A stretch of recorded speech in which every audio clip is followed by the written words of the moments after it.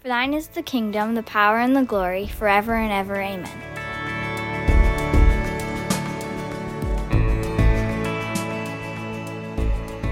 Honus Wagner was one of the greatest baseball players in history. He played in the early 1900s, so not a lot of people know of him nowadays and just how great he was at what he did. But what he's most well known for now is actually his baseball card. When cards were produced back in the early 1900s, they were often put in tobacco packages, and Honus Wagner didn't want a picture of him, a card of him involved in tobacco, and so they stopped production. But some of these cards were made in very limited quantities, and it's become the holy grail of baseball cards. There's only a few of them in existence, and the Honus Wagner 1909 T109 or 209 card is just unbelievably treasured. There was one that was sold a couple of months ago. It was ripped in two. There was only half of it, and it sold for $500,000. The last sale of a complete, well-preserved specimen of an Honus Wagner 1909 baseball card, the last one sold at auction for $6.6 million. When I was a kid, my baseball cards were my treasures. I love my baseball cards. I had boxes upon boxes of them, but in the grand scheme of things, they were pretty worthless. If I was lucky, I probably would have got maybe $100 for all of my football, baseball, and hockey cards. But I'd line my walls with them. I would go through the binders and I'd flip through them. They were my treasure. Now, this is where the story gets sort of hypothetical, let's say. Now imagine one day that I'm 10 years old and I'm going to a thrift store. I'm there with my mom, and we're just sort of looking through things, and I stumble across a box, and it's got some junk in it. They're selling the whole box, and inside the box there's maybe an old drill and a pair of overalls, and there at the bottom of the box I happen to see a 1909 Honus Wagner baseball card. You cover it back up in disbelief of what you've just seen. You triple check. And the whole bin, let's say there's a price tag of $200 on it. And as a 10-year-old, I'd probably never seen $200 in my life, but knowing the great treasure that was there in that thrift store, I would have, once again, didn't actually happen. Wish it had. I would have raced home and I would have taken every baseball card in my room. I'd have gathered them up and put them on a table in my front yard. Everything must go. I would sell all of it. I'd sell my toys. I'd sell my comic books, I'd sell my pillows, whatever I could do, I would do it in a heartbeat to try and get $200 so that I could go back to that thrift store and buy that box of seemingly, on the surface junk, but within carried this amazing treasure. As I think about this, it's this perspective of that which I once thought was my treasure, right? My baseball cards. I wouldn't have given them away for the world. I love my cards, my Roger Clemens baseball cards. But once you discover a far greater treasure, then that which you had becomes just nothing. It's expendable. And that's what we're going to talk about here this morning. We're in Matthew chapter 13, starting in verse 44. The kingdom of heaven is like a treasure hidden in a field, which a man found and covered up. Then in his joy, he goes and sells all that he has and buys that field. In that day, they didn't have banks, and so they would in fact hide treasure in the ground. And it wasn't very often that you would find buried treasure. It was like a once in a lifetime, maybe kind of a deal. But here's this parable of a man finding treasure, and because of the great treasure in that field, it says with joy, sold everything he had, everything that he once treasured. He sells it all so that he can buy the field and own the treasure in the field. Verse 45. Again, the kingdom of heaven is like a merchant in search of fine pearls, who on finding one pearl of great value went and sold all he had and bought it. Again, in this context, in this day, pearls were the most valuable thing in the world. They were extremely dangerous to get. There was no diving equipment. And so people in the Persian Sea, they would strap rocks to themselves. They would jump out of boats, and the rocks would carry them down to the bottom, and they'd pick up oysters, and they would hope they had enough breath to come back up to the surface. So pearls were extremely valuable, and there were wholesalers regularly on the search for pearls. And here we have a pearl merchant who finds a pearl of great value, of exceeding worth. The pearl he's been waiting to find his whole life. So again, in light of this amazing treasure, he sells every other pearl that he has, everything, is on the auction block so that he can buy this amazing treasure. Then verse 47, again, the kingdom of heaven is like a net that was thrown into the sea and gathered fish of every kind. When it was full, men drew it ashore and sat down and sorted the good into containers, but threw away the bad. So it will be at the end of the age. The angels will come out and separate the evil from the righteous and throw them into the fiery furnace. In that place there will be weeping and gnashing of teeth. The parable gets a little less pleasant here. But again, Jesus is now hitting us with all these parables about the kingdom, but the kingdom of God. And there's this understanding here that in this day and age, there is currently what we know as common grace. That those who are living in the kingdom, those who are part of the kingdom of God, living alongside those who are not. And it's not for us to judge.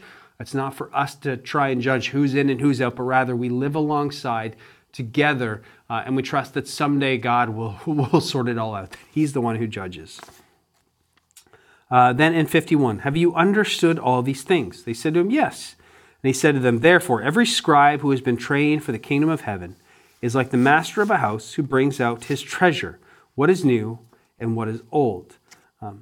Here, again, it's another parable that Jesus is saying that a scribe, one who understands that the kingdom of heaven is upon them, that Jesus inaugurates the kingdom as one who can bring out the old treasures and understand the Old Testament and the New Covenant and bring them all out together and make sense of them in unity. There's this new understanding.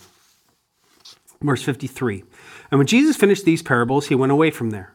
And coming into his hometown, he taught them in their synagogue, so that they were astonished and said, where did this man get this wisdom and these mighty works? Is not this the carpenter's son? And is not his mother called Mary? And are not his brothers James and Joseph and Simon and Judas? Are not his sisters with us? Where did this man get all these things? And they took offense at him. But Jesus said to them, a prophet is not without honor except in his hometown and in his own household. And he did not do many mighty works there because of their unbelief. To the people in Jesus' neighborhood, they knew that Jesus didn't have the proper education. He didn't have the proper pedigree to be taken seriously. And what we see is a stubborn unbelief that becomes a tremendous hindrance in their view of Jesus, that they're not willing to believe that Jesus could actually be the one they've been waiting for. So we've got all these different parables. What do we do with these stories? I came across a quote from Blaise Pascal, who was a 17th century philosopher. And he said this, and this was like 400 years ago. All men seek happiness. This is without exception. Whatever different means they employ, they all tend to this end. The cause of some going to war and others avoiding it is the same desire in both, attended with different views. They will never take the least step but to this object. This is the motive of every action of every man, even those who hang themselves. Jesus is talking here in these parables about the kingdom of heaven. Kingdom of heaven being the reign and the rule of God. That Jesus himself is now king. Jesus is the authority. We become his citizens. It's inaugurated by Jesus through the leading of the Holy Spirit in the lives under his authority. In the kingdom of God, we see there's an intimacy with God through his atonement, that Jesus, by the power of his blood, brings us back into relationships so that we can walk with God once again, that we are adopted as sons and daughters, as we saw yesterday, into the kingdom, and we sit at the banqueting table, at the king's table. This is the kingdom of God. It's the assurance of pardon through redemption, that we know that our sins are forgiven and we know that there's hope for the future. We know that there's purpose and meaning in our lives as God has given us gifts and calling us into mission. And it's a call on our life to surrender the imperfect, to surrender the old and our old allegiances to ourselves, to our culture, whatever it is. To surrender those allegiances for the sake of entering into the kingdom, of coming under the reign of Jesus instead of the reign of ourselves or someone else. And seeing the far surpassing greatness of the kingdom of God than any other kingdom we can serve in. And that's the parable of the treasure, and seeing the great treasure of Jesus himself, of Jesus our Lord, calling us to follow him in eternity, adopting us as sons, adopting us as daughters, giving us a place, calling us ambassadors for eternity, that when we truly see that kingdom, it is far greater than any other. And we live right now in this kingdom age where the kingdom has begun, but those who aren't in the kingdom are also dwelling alongside those who are. And we have a mission, not to judge and cut people off, but rather to try and bring as many into the kingdom as possible, because we know that the great sorting someday will come. The question is, what is Jesus worth to us? What is the kingdom of God worth to us? We see this image of Mary, right before Jesus is crucified, Mary breaking open this extremely expensive bottle of perfume and pouring it on Jesus' feet and anointing him. And some criticize her. Jesus says, no, what she's doing is blessed. And you see Mary had a higher value of Jesus and what he was doing in her life, in the kingdom that was being inaugurated, rather than this expensive jar of perfume that could have been a couple years worth of wages. And it comes to our perspective of what do we treasure? What do we value? And that's why I really like my little imagery of the Honus Wagner card at the bottom of this thrift bin, that it's a change in perspective, that which once I treasured and thought was the greatest thing in my life, compared to this far greater treasure that was there the whole time. That's the thing about the treasure hidden in the field and the pearl. They were there the whole time. People were walking by them. It was a matter of seeing it for what it was, for sort of unveiling it and actually seeing what was there and seeing the value in it. Then everything else in life changed perspective. Everything else became, as Paul says, rubbish, garbage, compared to the surpassing greatness of knowing Christ Jesus. And so I think the prayer here, the call on us, is not just to force more obedience. It's to try and be better, but to have our eyes open to see the fullness of who Jesus is. And then the sacrifice that he calls us to make becomes a much easier thing, a light thing, it's a no-brainer. To sell all of my baseball cards to get that one card, it's a no-brainer once you truly get the perspective of the treasure that it is. And that is our prayer, that we would see the kingdom of God, that we'd see it here now breaking in, and what that means for us, and what Jesus is doing, and who he is, and his love for us, and what that means for eternity. And if we can get the scales peeled off our eyes and get a true perspective and glimpse of that, then everything else falls into place that God is calling us to do. So let's pray. Jesus, open our eyes. Open our eyes to see you more clearly in the great treasure that you are. Not to just blindly walk past and ignore. And I pray that you would help us to order our lives aright. That all else pales in comparison to you.